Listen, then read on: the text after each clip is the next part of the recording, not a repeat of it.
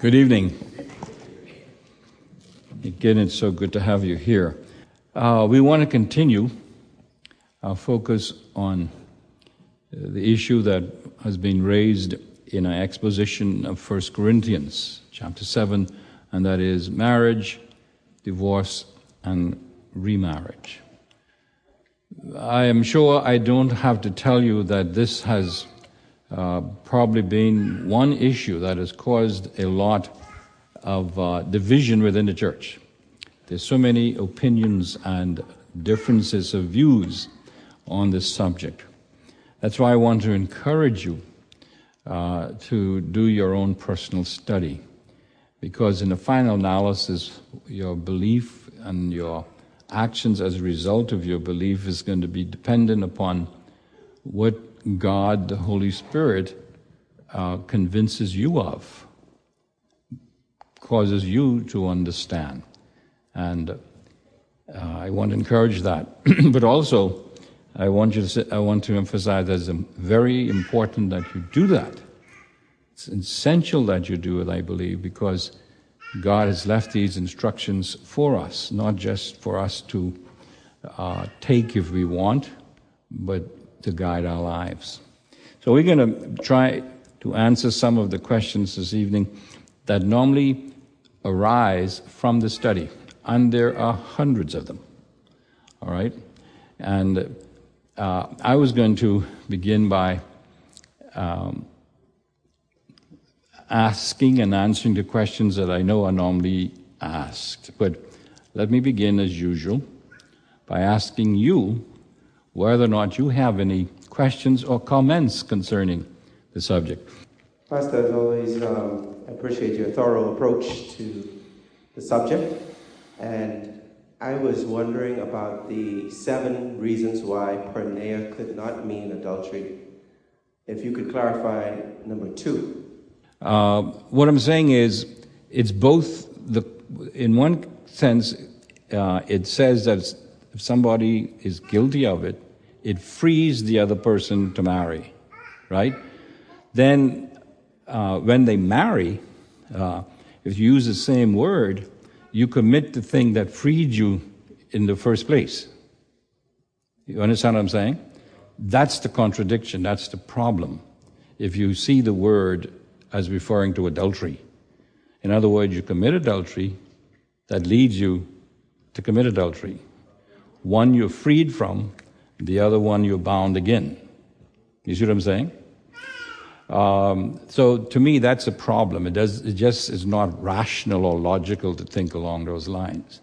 Now, if you leave it to fornication rather than adultery, the way the King James Version does, by the way, I believe the King James Version, probably of all the other in this instance, is probably more correct than all the others. The version I like, for instance, the New American Standard Bible, I believe is way off here because it allows any kinds of immorality. You see what I'm saying? When you read some of the new versions, they use sexual immorality. So that means any kind of sexual immorality. It's sort of any cause type of a thing. So I believe in this case, the King James Version is right on, because if you accept the King James Version where they use the word fornication rather than adultery, then you could say that it applies to the Jewish betrothal period. You see what I'm saying?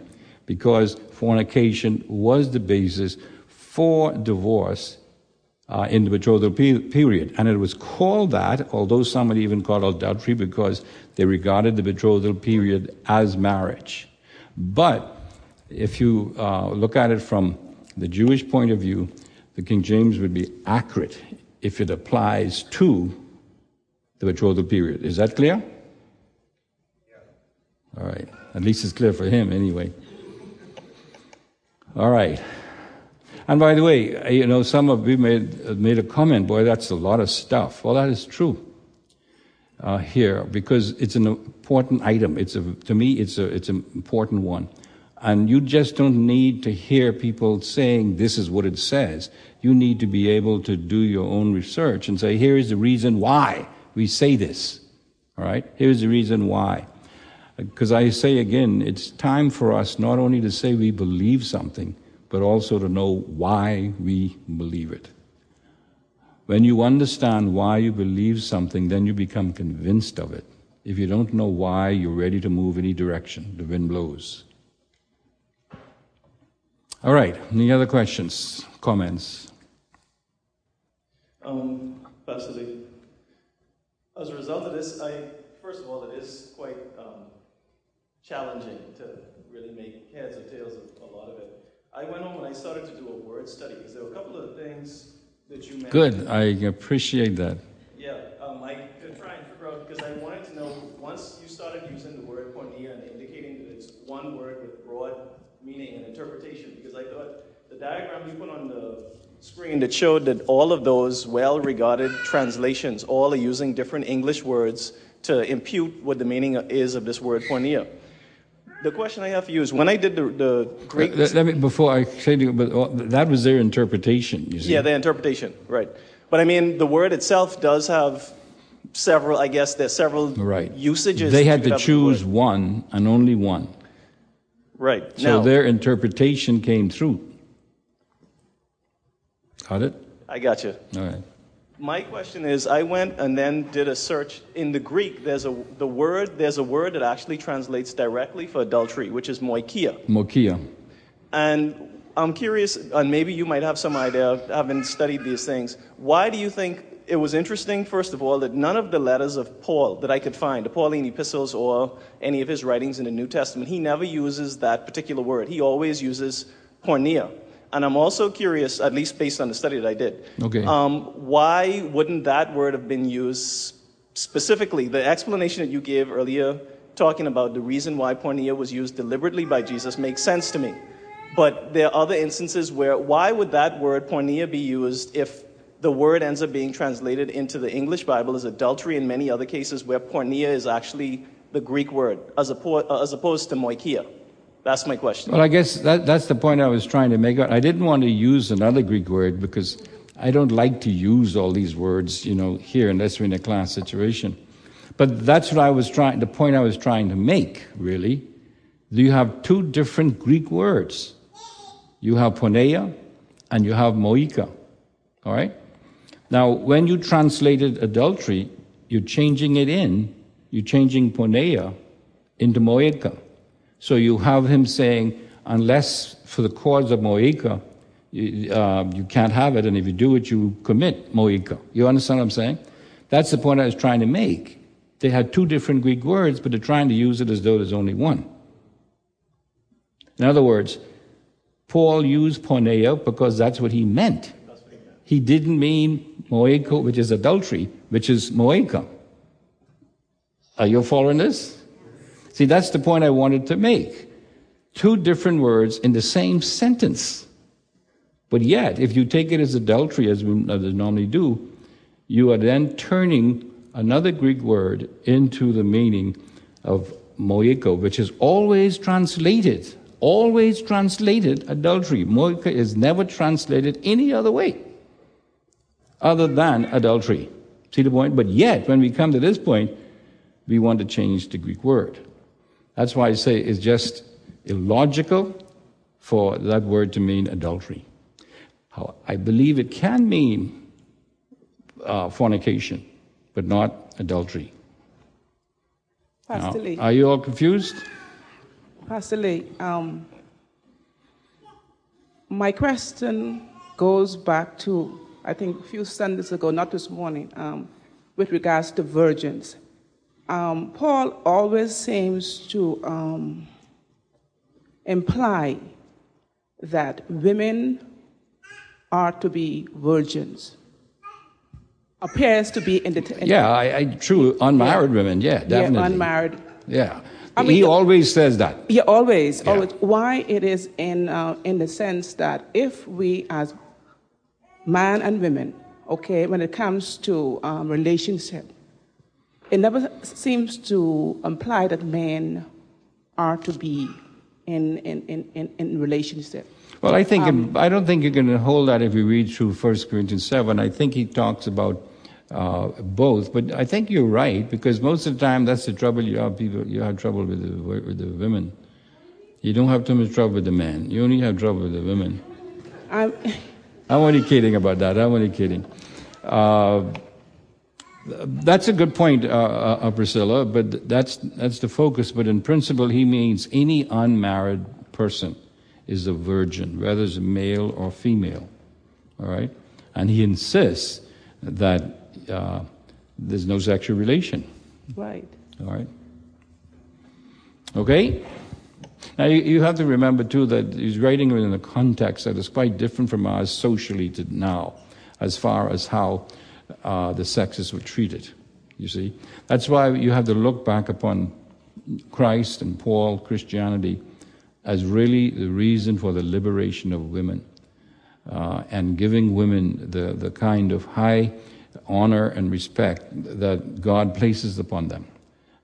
That's why it amazes me why women today, of the feminist attitude, could call Paul a male chauvinist and so on. It shows ignorance, for my thinking, on what Scripture is teaching.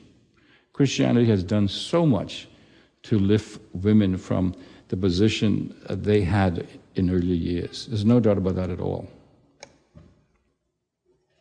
Pastor Lee, what is the difference between the Jewish way of marriage and the Muslim way of marriage?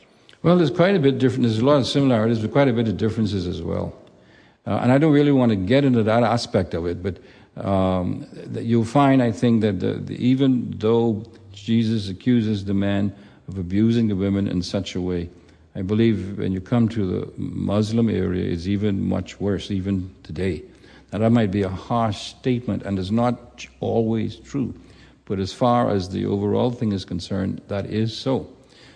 Even in some cases with the Jewish people, they still hold on, especially the Orthodox Jews, they still hold on to some of what they call Orthodox teaching from way back when it comes to their relationship with women. All right? That's why, again, I say it is Christianity. It's Christianity that gives women the rightful place as far as marriage is concerned and everything else. And that's why we should be so thankful for the New Testament and the teaching concerning women.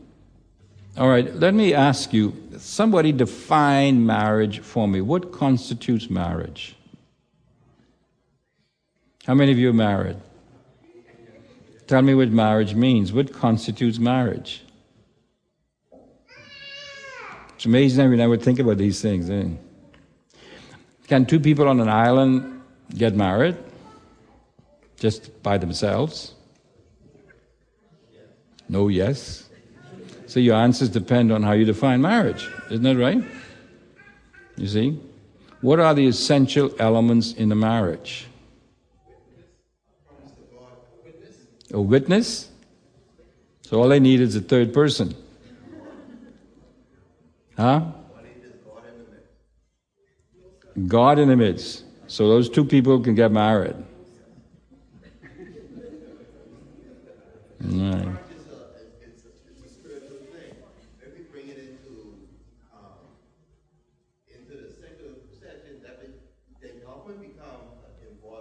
All right, hold on now. Hold on, let's go. Marriage is a spiritual thing. They mentioned government. So then I don't need government. Can I get married in church and say that's a true marriage? I'm not saying legal now. I say a true marriage because we know it isn't legal if we don't have government involved. Right or wrong? All right? It might be religious. It might even be Christian, but it isn't legal. So is that a real marriage?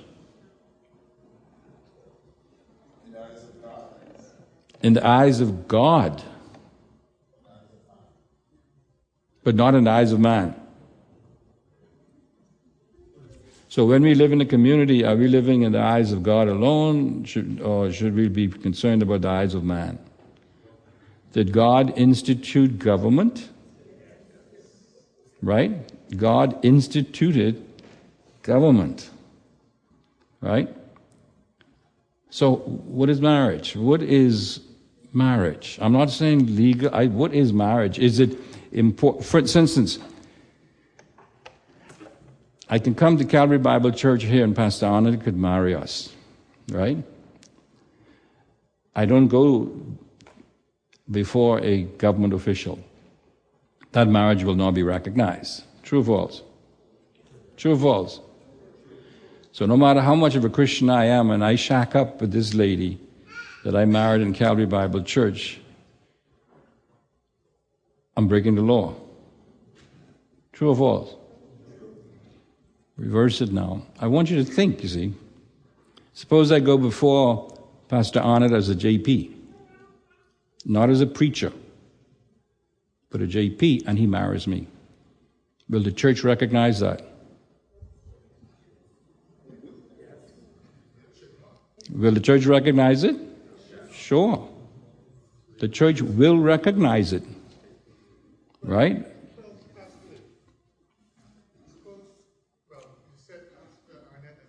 Yeah, let's say anyone who's a justice of the peace and whatever. Not a preacher. He's not representing the church. He is an atheist JP. Yeah. Right? We've got two people who are atheists. Right? They go before this atheist JP. They say, I want you to marry me.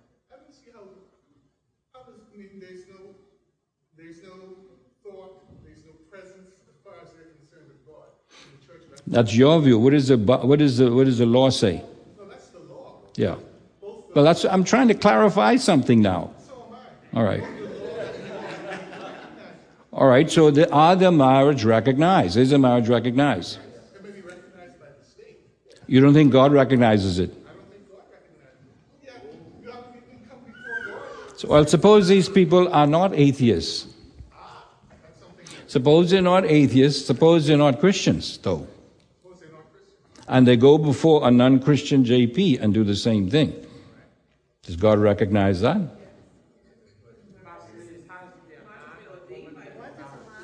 Now, I don't want to get too far off here. I'm trying to get you all to think through things that you don't normally think about. And sometimes you make judgments and criticisms on the wrong basis. You understand what I'm saying? And we talk about divorce when sometimes they don't even understand what marriage is. You see? And unless you understand what marriage is, you're really not going to be able to understand what divorce is. Why? Because divorce to some is supposed to undo what marriage is. But a person could get divorced without coming to church. And the church will still recognize it. Is that right? All right. So I'm trying to say here now, what is it? What is marriage? What is undone? Or can divorce undo a true marriage? That's what we're getting at. Well, let's look at the scriptures again. What does it say in the beginning? In verse 24, it says in chapter 2 of Genesis, "For this reason a man shall leave his father and his mother and be joined to his wife." Now notice what it says. Who's he going to be joined to? All right. So leaving, right, is an important step before joining. Right? Really, there can be no joining, according to this definition, until there's leaving. Now leaving home, or what? Leaving your present home, parents. So marriage involves a leaving of your parents. Then you are joined to your wife. Now remember, there's your wife already. You're joined to your wife. The word for join there is stick together. It's a strong word for gluing. And then, what takes place? You become one. Each one of those have to take in sequence to be a true marriage. Now, when you leave your mom and dad, let's say, I think as you read scripture, and this is just a seed truth here. It develops as we go along. You'll see that it has to do with what we call a social aspect. All of the community is involved. They know you're leaving your parents. It's a public thing, in other words. It isn't something you just do secretly. All right? I believe this is where the public aspect comes in. Now, here is something else as you read through Scripture. In most cases, when you hear about marriages in Scripture, you have the approval of someone. Who's that? Your parents. Read your Scripture. The approval of the parents. So that's a question we have to ask. How much authority does parental approval play in a marriage? If you're going biblical, now I'm talking about if you're going biblical. All right, that's what I'm talking about. Then there's the joining together. That means there's a commitment, a lifelong commitment. This is where the idea of a contract, or the better word is what? Covenant comes in. All right? And they become one flesh. Now, the beginning of that one flesh does not begin with a sexual relation. It begins with the commitment to stick together.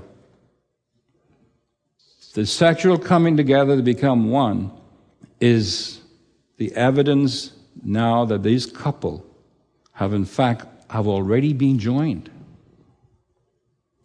Paul teaches that it's impossible to have a sexual relation with another person without becoming one in that case. But that alone does not constitute marriage.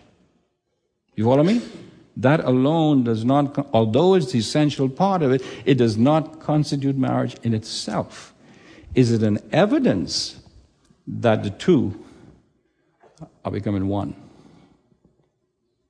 And the Bible calls it a one flesh. And one of the reasons why you're not allowed to marry a close relative is because the one flesh transaction cannot take place. That's why when that divorce takes place in the Old Testament, it really was what we would call today an annulment, because the marriage was never really in place in the beginning. So when you look at it, and some of you are not going to be settling with this, what constitutes a marriage depends upon where you live. Because you have different laws in different countries, right or wrong? Right. You have different laws in different countries, but there are three major elements.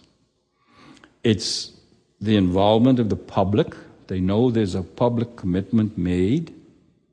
There's a leaving of the home, and there is a permanent relationship that allows people to have a sexual relationship without the condemnation of God. Now, when we talk about whether a marriage is legal or not, we have to remember that God ordained government and gave it certain privileges and authority for the functioning of the community, you see.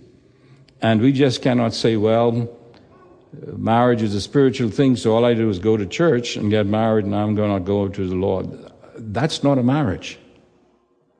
That's not a marriage. You have to have that element in. Now that's why it becomes a little complicated for the Christian. Why? Because the Christian should understand what the one flesh relationship is. One flesh relationship means that you are a part of that person even closer than your children. The children are commanded to leave their parents to get married. Married people are never commanded to go back to their parents. Right or wrong? You see, never. Also, the marriage relationship is only a temporary one. By that I mean it only lasts as long as we live. The marriage relationship ends at death. Now that brings into a lot of other questions about heaven and all of that, but I'm not going into that part of it. Just talking about the essence of marriage. What I'm saying to you, and it's true what one of you said, although the legal aspect is there, from the beginning, marriage has been a spiritual undertaking, a spiritual union. And one of the things you have to notice when you read the scriptures, you'll see that divorce or remarriage does not end the first marriage. It does not end. Why, for instance, would a person be committing adultery if they marry a person who's been divorced? It's because they're having sexual relations with somebody else's spouse. See the point? If that wasn't true, then you wouldn't be committing adultery when you remarry. So you'll never find anywhere where God recognizes a divorce that breaks a marriage or dissolves a marriage. Nowhere. All right? So my point is this. Marriage is one of the most important decisions you can make. The person you marry. You don't make it easily or haphazardly. It should be after much prayer, much consideration, because it is a lifelong relationship. And you need to keep that in mind. Yes? The person who is divorced and marries another person and they continue to have, now you just, in fact I know God is a forgiving God. Where sin abound, grace did much more abound, and that is experiential. If a person who's divorced and remarry another person and they continue to have sexual relationship, where does grace come in? I mean, what I'm hearing is that a person who's divorced and they continue to have relationship because the first marriage hasn't died, the person's still alive. So how do we fit into that? Yeah, that's I tell you, that's probably one of the most complex questions that we can use. And again, I could go to the Greek for this, but I don't want to, although I'll be mentioning it, as to whether or not, actually, when some people read the words of Jesus and says, if you marry another person, you commit adultery. Some people are actually saying just a remarriage without the sexual act is adulterous. All right? Now, I personally don't believe that. I don't believe it's the marriage without the sexual act that results in adultery. But I just want to show you some people say that. All right? But I want to be careful because this is a little complex. Some view the marriage act itself associated with adultery, sexual act, as a one-time event. In other words, the sin of remarriage is when you decide to have the remarriage and then you have sexual relations with the person you marry. However, ongoing sexual relation is not seen as living in a state of adultery. You see what I'm saying? In other words, you don't commit adultery every time you have the sexual act. That's one position. Now, the other position is just the opposite. They say, no, it's not only the first act, but every act thereafter you're committing adultery. And that's what they term what? Living in sin, or living in adultery. And that's the two major views. Now, I can be frank. Because of the Greek word here that Jesus used, I've been going back and forth on this. Because there's something that calls the tense. When something is described, you could describe it as meaning once, and that's the end of it. All right? But you could use the same word, but it has to be used with another noun or what. I'm not going to get into all that. But it could mean an ongoing thing, not just once and that's the end. That's what they call the aorist idea. The other is the idea of a continuous tense. It goes on and on. That's why they get the idea of living in sin. All right?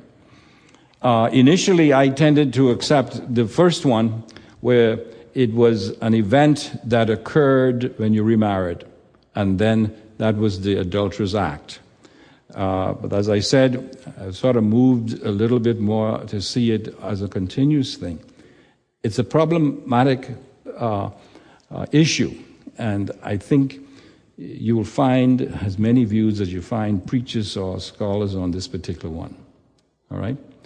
But it just shows you the complexity of sin when it comes to violating God's laws on marriage. We'll come back to this. Hi, Pastor Lee. My concern is that marriage is a union between a man and a woman. And if two young persons decided to leave the home because of immoral acts, and because marriage is holy and ordained by God, and they decide that they want to go out and get married, and they are non-Christians, how does it work in reference to Christians and non-Christians being married, and only to find out later on that they had fallen through the loop of divorce. And after growing up, maturing, and realizing that they now understand it, and they're now ready to go through marriage for the second time, and their spouse is still alive, how does God recognizes that, and how is that dealt with in terms of remarriage, as far as Christians and non-Christians? That's quite a tangled web. That's quite a tangled web. Let me. I hope you're trying. I hope you're realizing the kind of problems that sin brings. All of this is because of sin. You realize that, eh? And not following the Word of God. Let me begin by saying this: marriage is not a Christian institution. Marriage came on the scene long before the church and long before government, when you get right down to it. It's a creation thing. So it applies to Christian and non-Christian, see, as far as the basic elements and essence of marriage is concerned. So we have to be careful how we try to say this is Christian when it relates to marriage, and this has to do with non-Christian, all right? God has guidelines for the Christian for sure. And the guidelines to the Christian is much higher than it is for the unsaved. There's no doubt about that at all. But I think you're asking, if I follow your question correctly, you're asking the same thing. The basic thing is, if you have already made the mistake of marrying and a divorce or whatever it is, to say that I'm going to divorce my mate now and try to go back and live things the way it should be, especially if you have children already and all kinds, it just complicates the issues, you see. And that's why I believe the Deuteronomy 24 passage was given. You just don't do that, especially to think of divorce and get married again, because that is even a more complicated issue at that point. However, one of the choices you can take is, if you do leave, is just to remain unmarried. Okay, Pastor Lee, if it's, ordained, how do you know, for some persons, if the marriage, first of all, was ordained by God, even though we say, that marriage is holy and ordained by God? How do we know if some marriages are ordained? Well, let me say this. Hold on. See, this is another error we make. When we say marriage is ordained by God, we do not necessarily mean that each person who gets married is ordained by God. In other words, the person that you choose. The marriage institution is ordained by God. You understand what I'm saying? That is ordained by God. And that's why it says, let no man separate, for instance. What God has joined together, let no man separate. He's not talking about the marriage ceremony. He's talking about the union that was made, you see. A lot of people, when they think about divorce, they're just thinking that legal document undoes the ceremony. You see, that undoes the ceremony. But God says, if the marriage has taken place, you might undo the ceremony legally, but you don't undo the one flesh. And that's where the highest standard comes for the Christian. All right? Just let me go back to the idea of, give you a little clarity of what I was trying to say about marriage. Culturally, socially, a legal union, talking about marriage now, what it is, from a cultural or social point of view. It's a legal union between a man and a woman performed by an official of the state in the presence of witnesses. That's how we look at marriages today, right or wrong, right? The culture and laws of the particular country, therefore, determine what is recognized as a marriage. You see the point? The scriptures also talks about the consent of parents or for marriages as well. You read the Old Testament especially, you'll see this. Now, most people disregard that today. Then, of course, there's the ratification before the public. I'm talking about marriages today now. In other words, you have a ceremony that is witnessed by others, and you have a minister who can perform the ceremony. In most cases, a church or a preacher cannot marry two people who does not have a government license. Right or wrong? So in one sense, when you get married in a church, you're sort of killing two birds with one stone. You're doing a job for the government as well as for God. You see? And that's why we have this sort of arrangement. But from the Christian point of view, a marriage is a covenant that consists of vows or oaths and witnessed to by other individuals. It's a contract in which the Christian understands that God is a witness, not just the best man and the best woman. But the Christian recognizes, based on Malachi and other passages, that God himself is a witness, which means technically that the vows that are made cannot be broken unless the witnesses agree. Contracts have people as witnesses. Covenants have God as a witness. God acts as the guarantor that the two who have made the covenant, the vows will be carried out. That's why a Christian should be able to say, my marriage is ordained by God, not just the ceremony, but my marriage has been ordained by God. That's the difference I want to make now. Now, when we look at the Genesis record again, the consummation of the marriage, you recall sexual relations, indicates that the marriage union is instituted at the point of cleaving, not becoming one flesh. In other words, the marriage takes place at the point of cleaving, not at the point of becoming one flesh, having sexual relations. Premarital sex demands marriage, according to the Old Testament, unless the father objects. Now, once a person in the Old Testament marries the person that they had relationships with before marriage, they could never get a divorce. Never. Never get a divorce. That was one situation where divorce was not allowed if you had relationships before marriage. And then you got married. That Jewish man had no legal basis to divorce that woman again, or his wife. Some people sometimes ask also, does the guilt or innocence of a mate make a difference regarding divorce and remarriage? In other words, is there such a thing as an innocent party and a guilty party? Because they say, those who believe there is, say that the innocent party is allowed to remarry. I don't think that has any biblical basis at all. All right? No, I don't think that has any biblical basis. The guilt of one partner for any sin does not give the other so-called innocent partner either the right to divorce or to remarry after divorce. The same principles hold. Some people ask, does it make a difference if divorce and remarriage occurs before one is saved?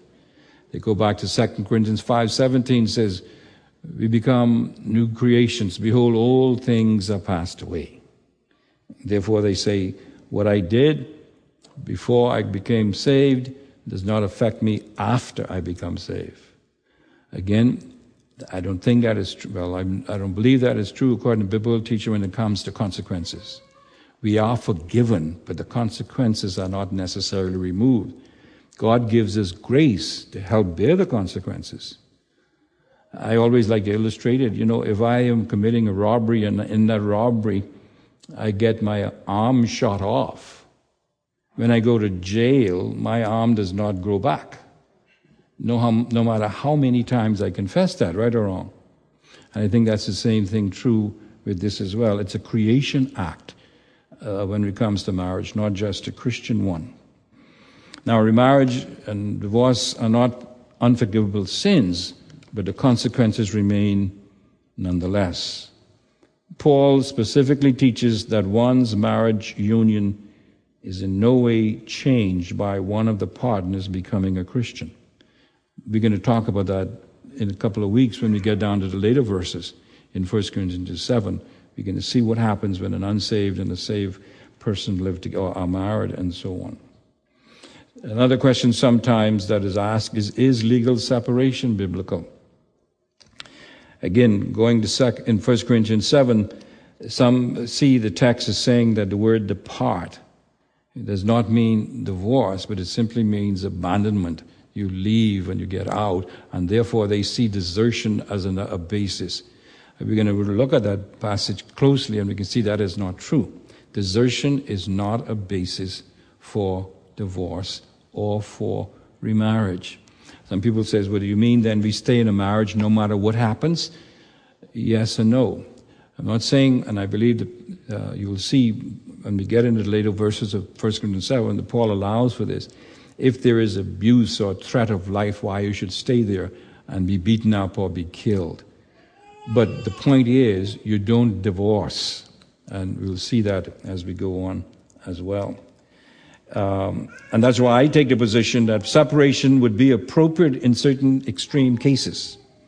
When you come to abuse and so on. You see, I believe that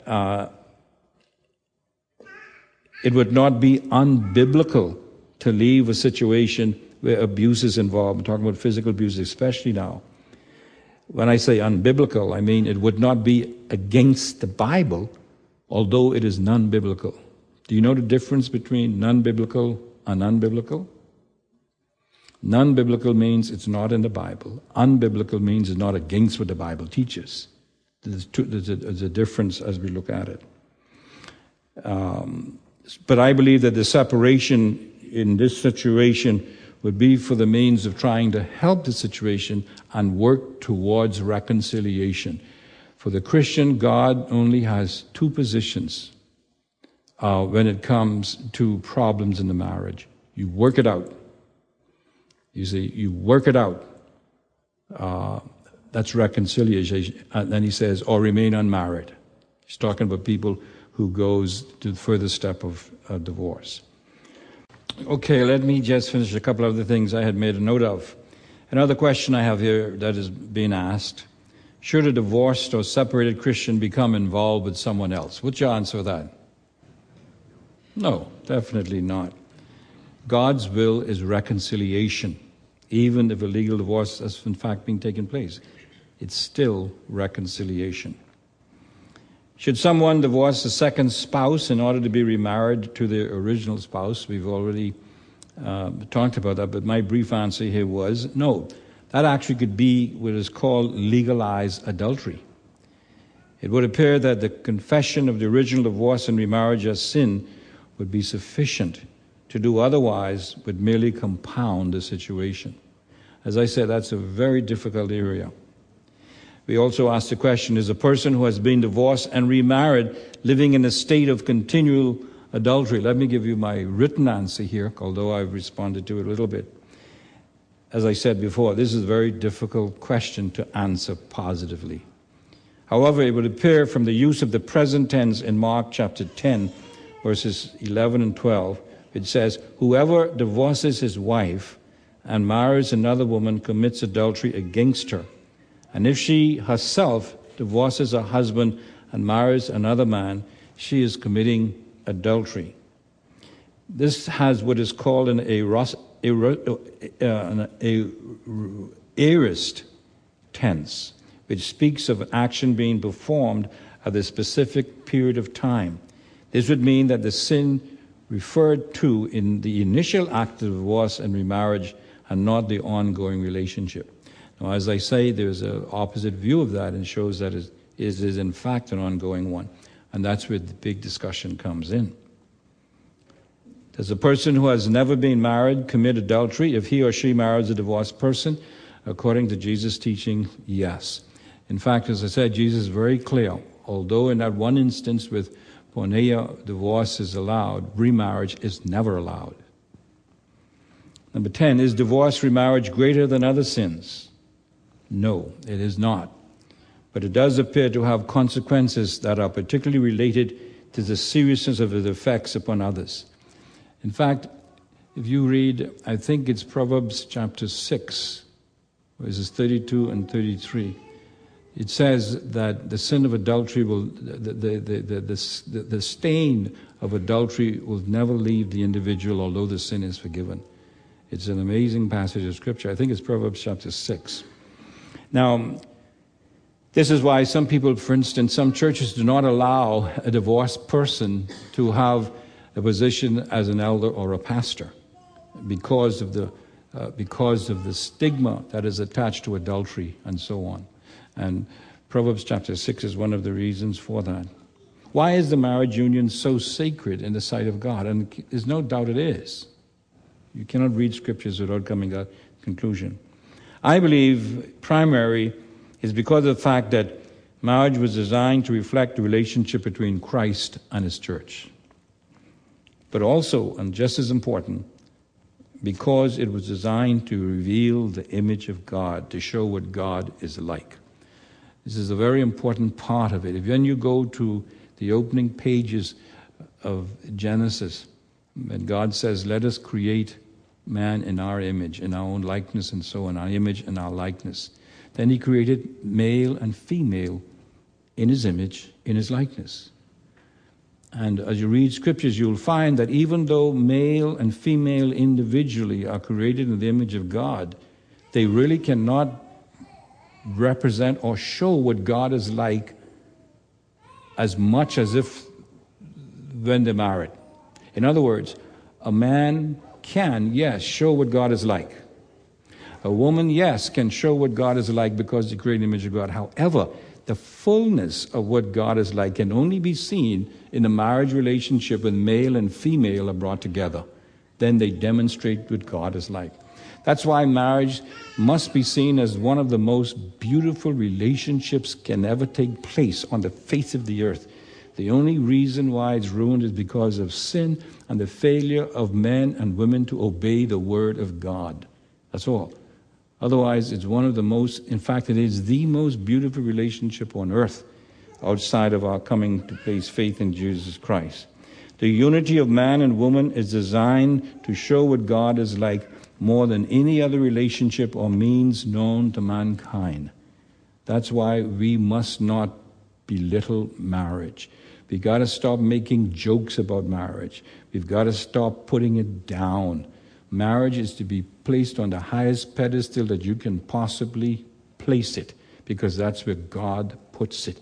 It represents His relationship to the church, to the people of God. That's also one of the basic reasons why divorce is not a plan of God, because if the Bible taught that a husband and wife who's been made one can break that relationship, then that can also be said that if you become a Christian, you can lose your salvation if it represents the church and its relationship to Christ. So marriage, in the sight of God, is a most vital relationship. So please cherish it. Now it takes work. It takes hard work because we're living in a world, a sinful world, a fallen world. And we have all of society against us. When you live the way God wants you to live in a marriage relationship, you can be living differently than every other person who's married. Because Christians live differently if they follow the Word of God. They think differently, they act differently, you see. And so my encouragement to you is to study the Word, to see what marriage is all about. Because all of us are involved in it sometimes. Either we are and wish that we were not, or we aren't and wish that we were. Right? What I'd like to encourage is that we all desire to have the relationship that God has ordained for us. He has ordained that some be single. But those single persons then have all of their attention focused on serving Him. When we're married, our attention is focused both on Him and our spouse. And He wants us to live in a way that glorifies Him. When we do, we show what He's like. And we will then be able to really, really make a positive testimony in a fallen community. Any questions before we close out? Pastor Lee, examining everything, church and state, marriage, divorce, my opinion, there is just one word that I'll confirm what marriage is. It's absolutely a mystery. As the existence of God is a mystery, I think the marriage looked at in its purest sense and sin being brought in, it's a mystery. Well, in fact, Paul talks about that when he talks about in Ephesians 5, where he says that the relationship between Christ and the church is a mystery. And of course, because the marriage is patterned after that, you can say that from that perspective. So I agree. That's why I'm saying the institution of marriage is an amazing institution, the relationship of husband and wife. The one flesh. I encourage you to do a study of the one flesh idea. Many times we talk about it, but we don't know what it means, you see. But it's the most intimate relationship that you human beings can have outside a relationship with Jesus Christ. And even the relationship with Jesus Christ is related to sort of a one flesh, because we become a part of His body, you see. And so I agree with you, my brother. All right, anything else? Anyone else? Going back to the beginning, I think you said that when you're defining marriage, I think you said that's cultural. No, I was giving the cultural and social perspective of marriage, about having to, is a public declaration, you have the legal people, and it's a cultural thing. Okay. In other words, we have certain legal things that are related to our culture that if you go someplace else, it's not a part of it. Right, because my whole thing is because I don't like the idea of putting marriage in the hands of the state to say that for them to define what marriage is. Because then the human... Well, you're too late for... I'm sorry, you're too late for that. The homosexualities and the homosexuals are there, you know. No, but you see, you're too late for that. It's already defined. I have that. I didn't go into that. For instance, in order for someone under 18 to get married, they have to do what? Get the permission of the parents. By the way, you could get married as young as 12 or 13 in Nassau, if your parents says okay. Also, you cannot marry close relatives, you see. Also, although you mentioned homosexual, although it's not stated that you cannot, the way the Marriage Act is worded, it has to be between a male and a female. That's the way it is right now, all right? Although it doesn't use the word homosexual or alternative lifestyle, but it has to do with he and she, you see. So the way it's worded, it has to be between a male and a female. It cannot be. However, there are some lawyers who actually married homosexuals here. And now I understand, though, that the powers that be are after those now to actually going to find them. But there are some government officials who have married privately homosexuals. But they see that now that's against the law, really, although it's not stated as such. Yes? Sorry, Pastor Lee, you said that if a parent gives consent for a teenager to be married, that the state will still recognize that even though the legal age is 17, 18? No, 18. I just read it. Under 18, you need your parents' consent. Oh. And the further down, I think it goes as far as 13, I believe it is. Now, you see, that's why, in other words, the young person themselves cannot make that decision. They have to have the consent of the parents. You read the law, you got some crazy things on the books. I'm telling you, when you read through it, because I've gone through it quite a bit recently for other things that are coming up, and some of the things that are recorded there, from a Christian point of view, most you just wouldn't agree with it, but we just don't know the law that well, at least the intricacies of the law.